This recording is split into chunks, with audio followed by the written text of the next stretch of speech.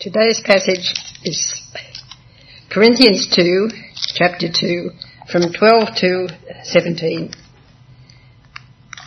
Now when I went to Troas to preach the gospel of Christ, and found that the Lord had opened the door for me, I still had no peace of mind because I did not find my brother Titus there.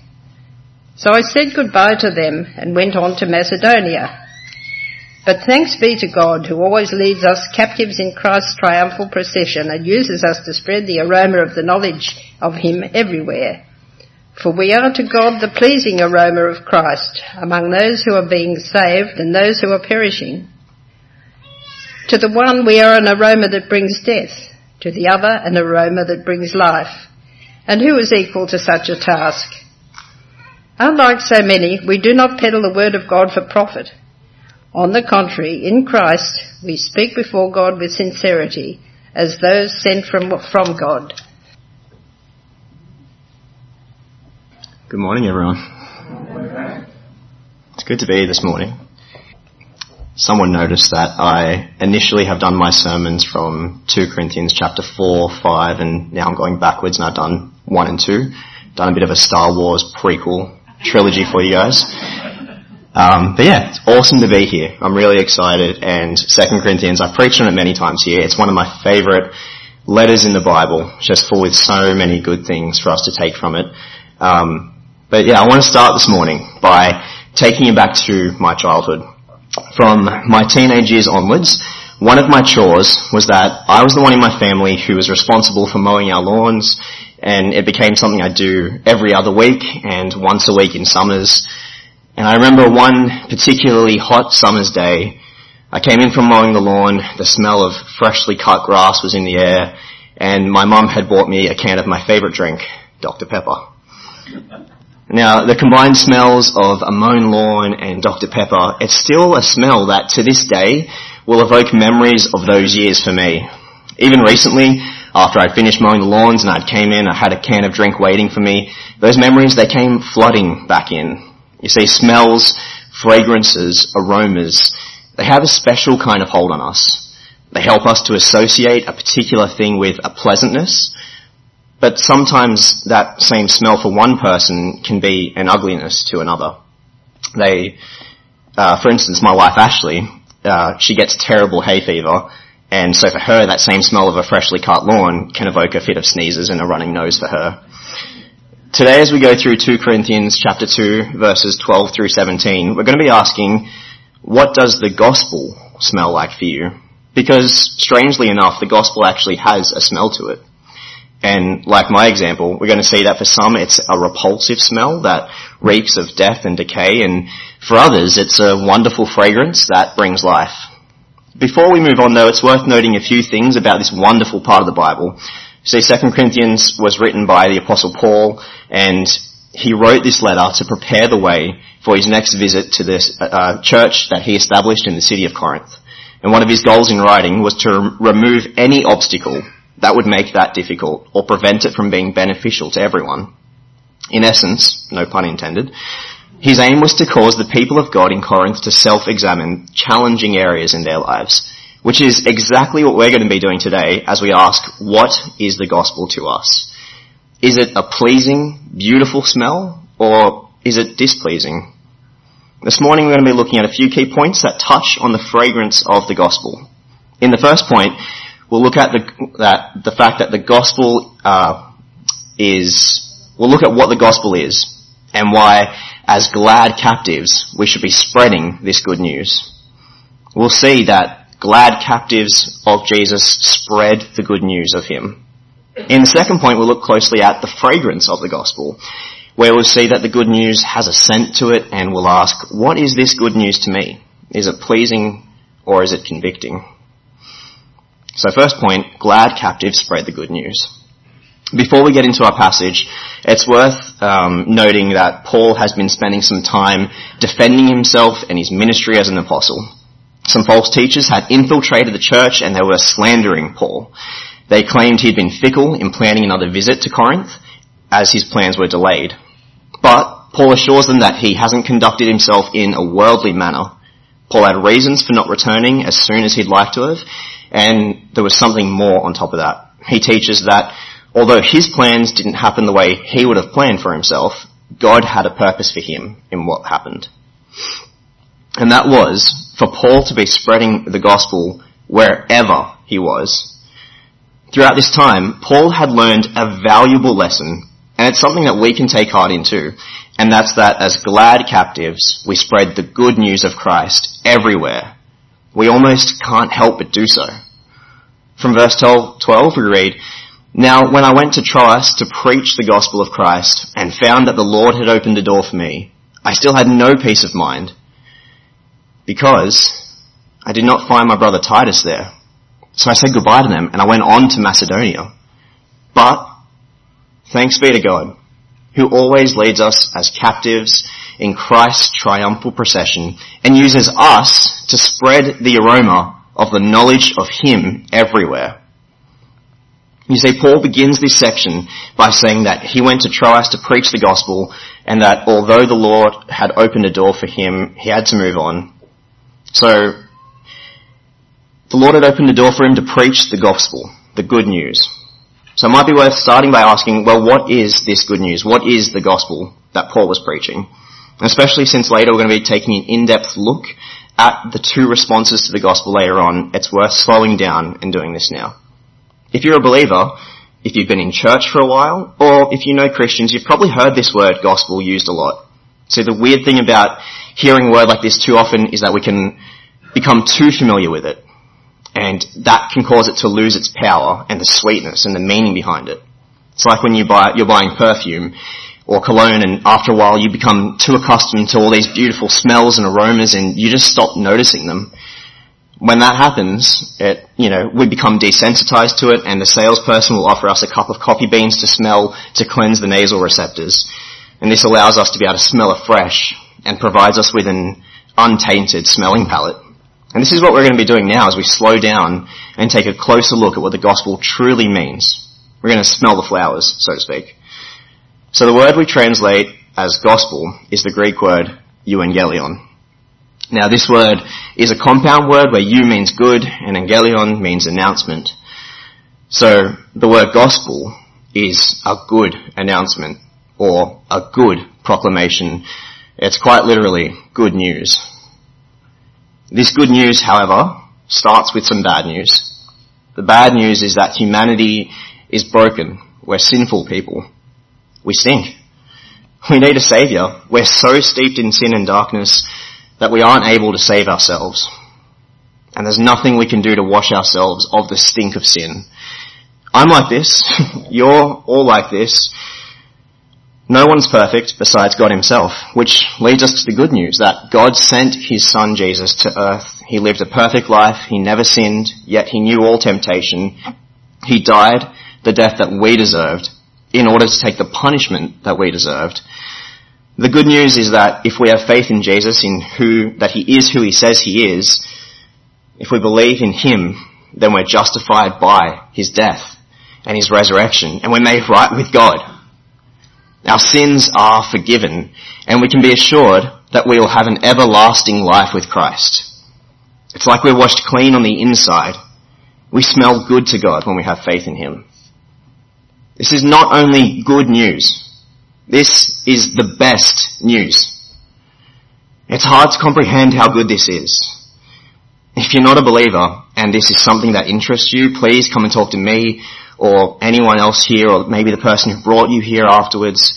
We'd love to chat to you about it more. See, spreading this good news, that's what Paul was doing in Troas.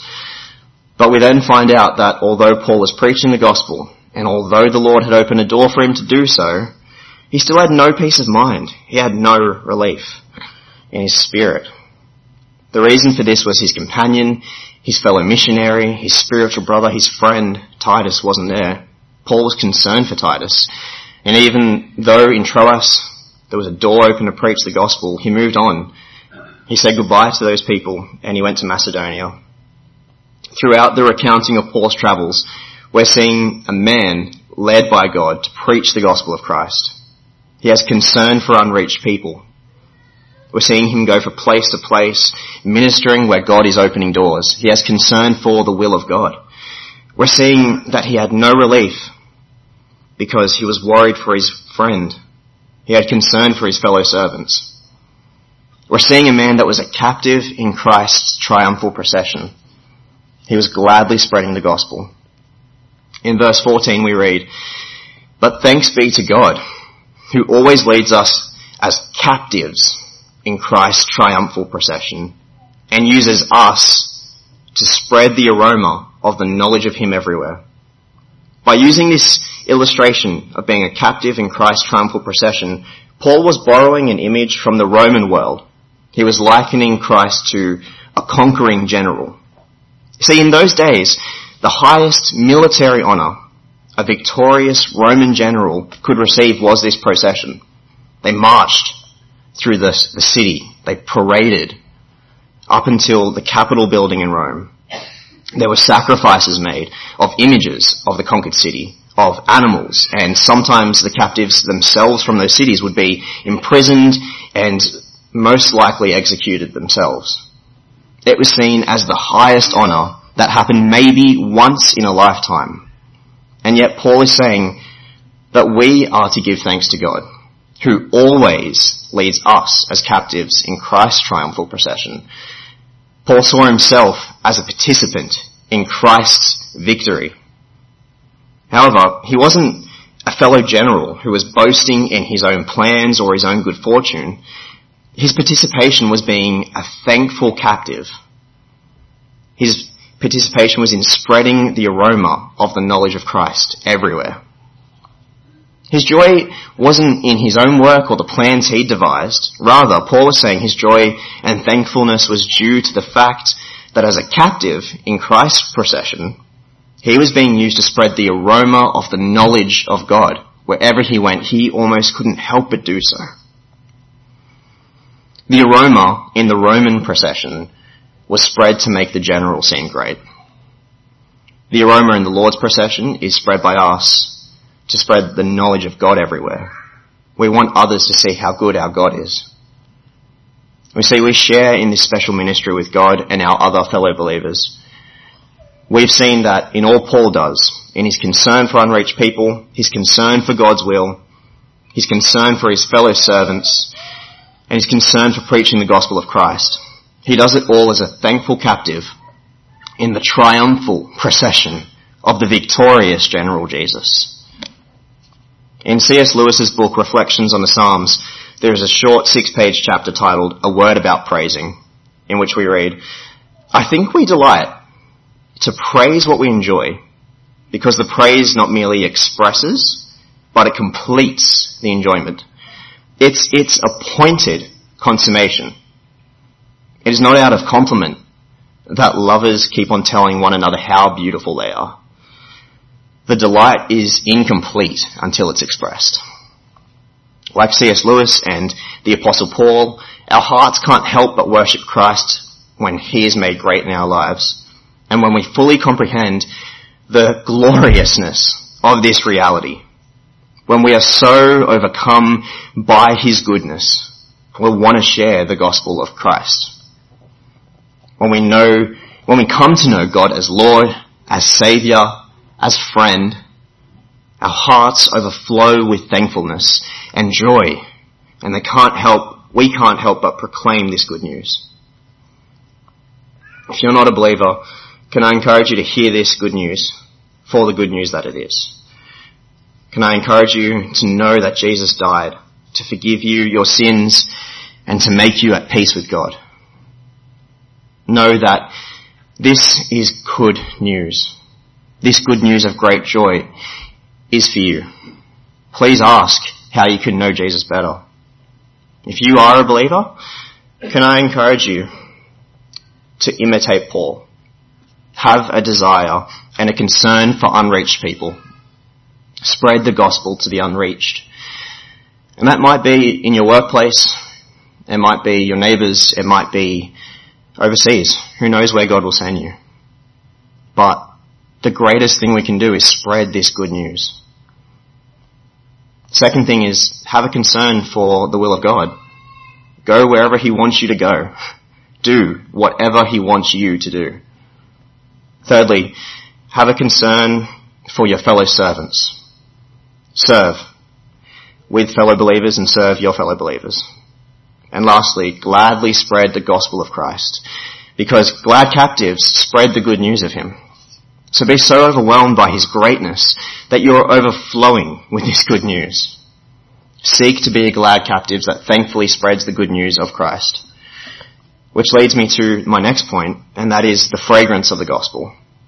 We've seen throughout our talk so far that the gospel is the good news that Jesus came to die for sinners like me and you. And then we looked at the fact that believers are to be so glad. They're to be glad captives in the triumphal procession of the general Jesus, spreading the aroma of the knowledge of God everywhere. Now we're going to see that the knowledge of God smells differently to different people. We're going to take a closer look at the fragrance of the gospel and ask, what does it mean to us, to others, and to God? From verse 15 we read, "For we are to God the pleasing aroma of Christ among those who are being saved and those who are perishing." It's the one, we're an aroma that brings death. To the other, an aroma that brings life. And who is equal to such a task? Unlike so many, we do not peddle the word of God for profit. On the contrary, in Christ we speak before God with sincerity as those sent from God. Now there are three results that I see when the gospel is spread that we can see in these verses. There's the effects it has on God, on those who are perishing, and those who are being saved.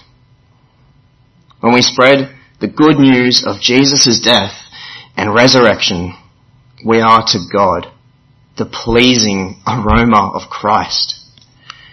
When people spread this wonderful news of the risen King Jesus, we are to God a pleasing aroma.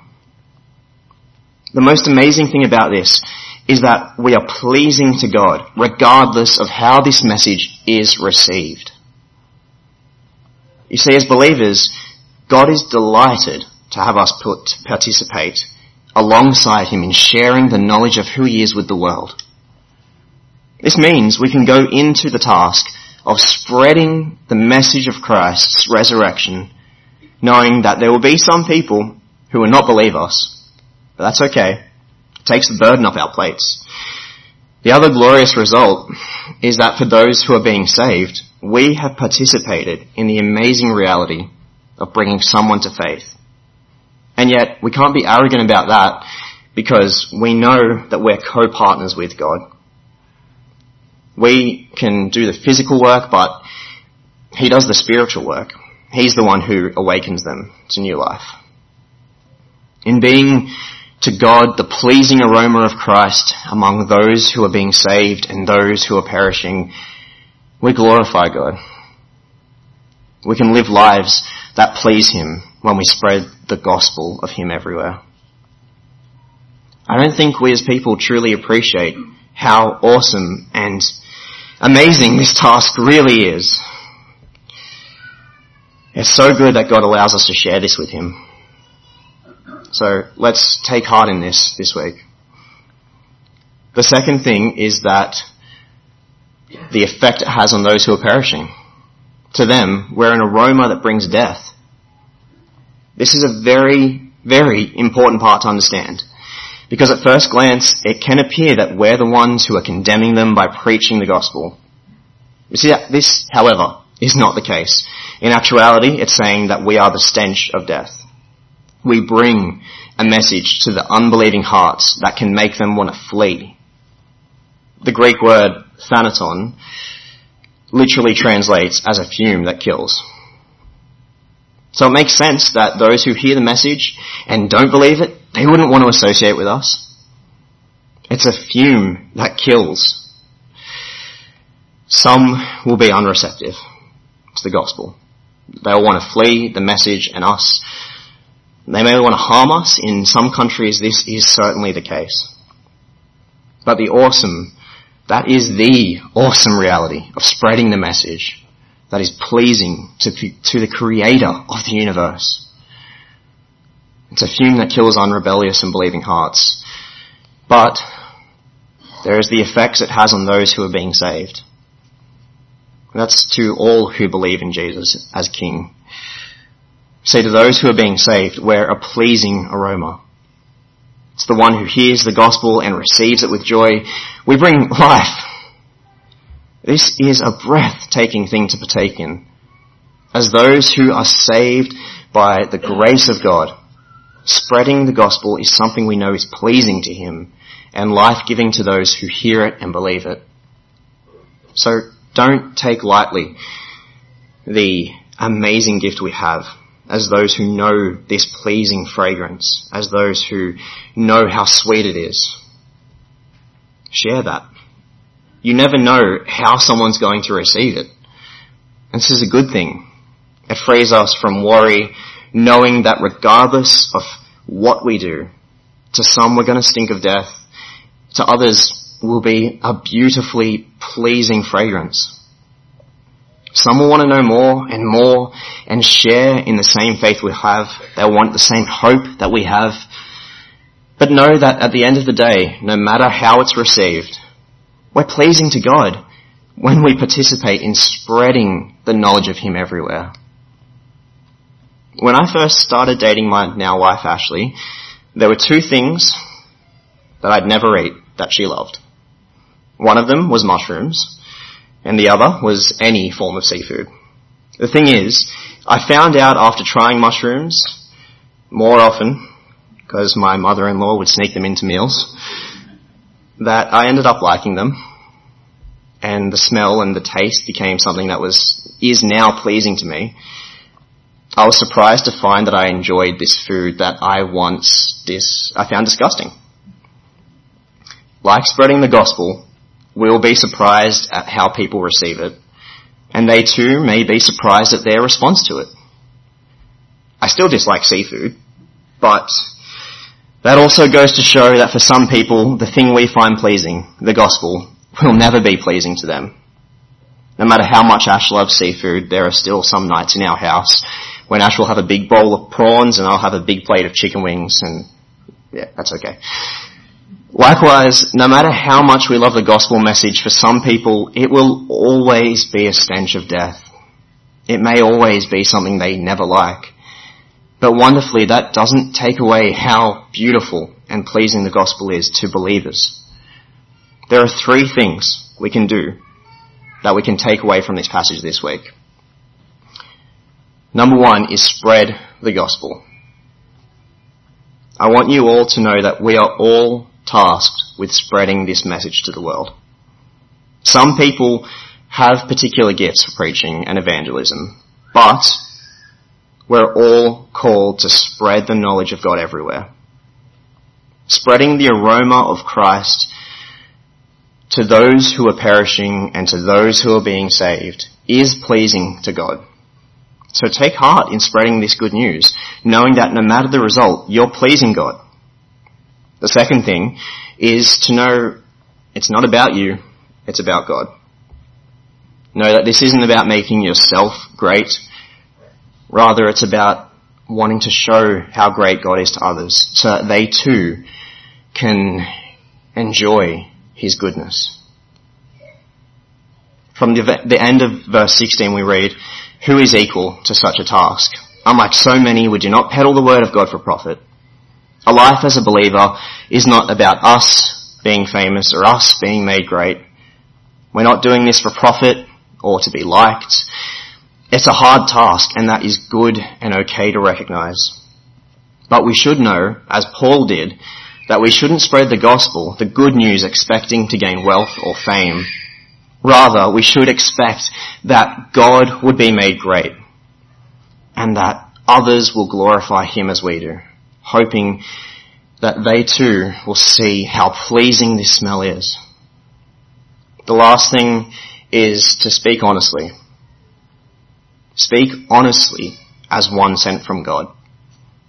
From the end of verse 17 it says, "On the contrary, in Christ we speak before God with sincerity as those sent from God." Paul was an apostle. He was directly commissioned by the risen Lord Jesus to preach the good news.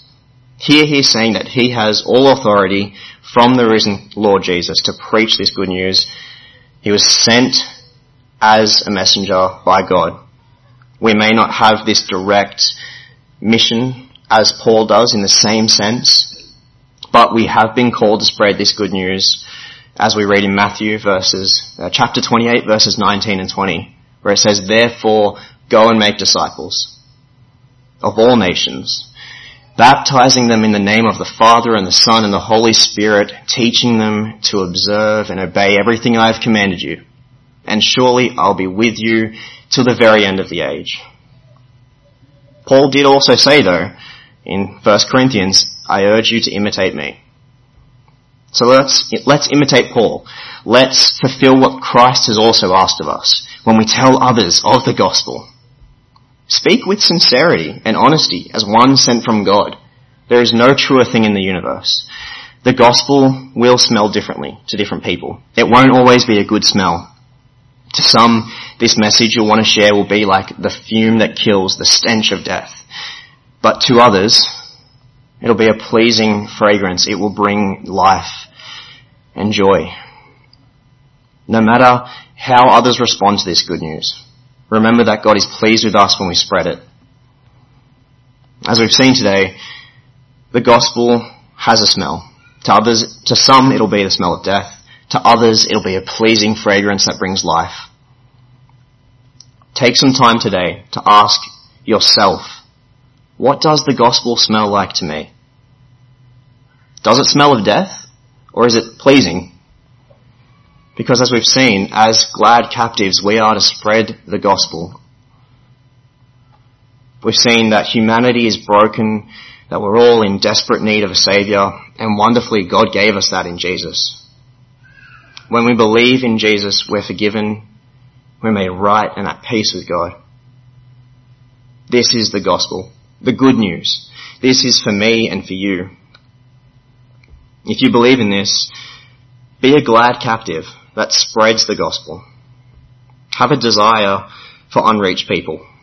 Have a concern for the will of God, a concern for your fellow servants, and gladly spread this good news. And know that when we spread this good news, it will smell. Sometimes in a good way, sometimes in a bad way. But know that regardless of how it's received, it is a pleasing thing to God that we spread it. Know that to some it'll be awful, and to others it'll bring life. If this is you, if you've heard this message maybe for the first time or maybe afresh and you want to know more about it, please come talk to me or we have so many people here who would just love to chat to you about it. But if you do already find this message pleasing, if it is already something that is not new to you and is beautiful and something you delight in, can I encourage you to take hold of this? Just know that we are all called to be glad captives of this good news, of the triumphant Jesus. Please join with me as I pray for us now.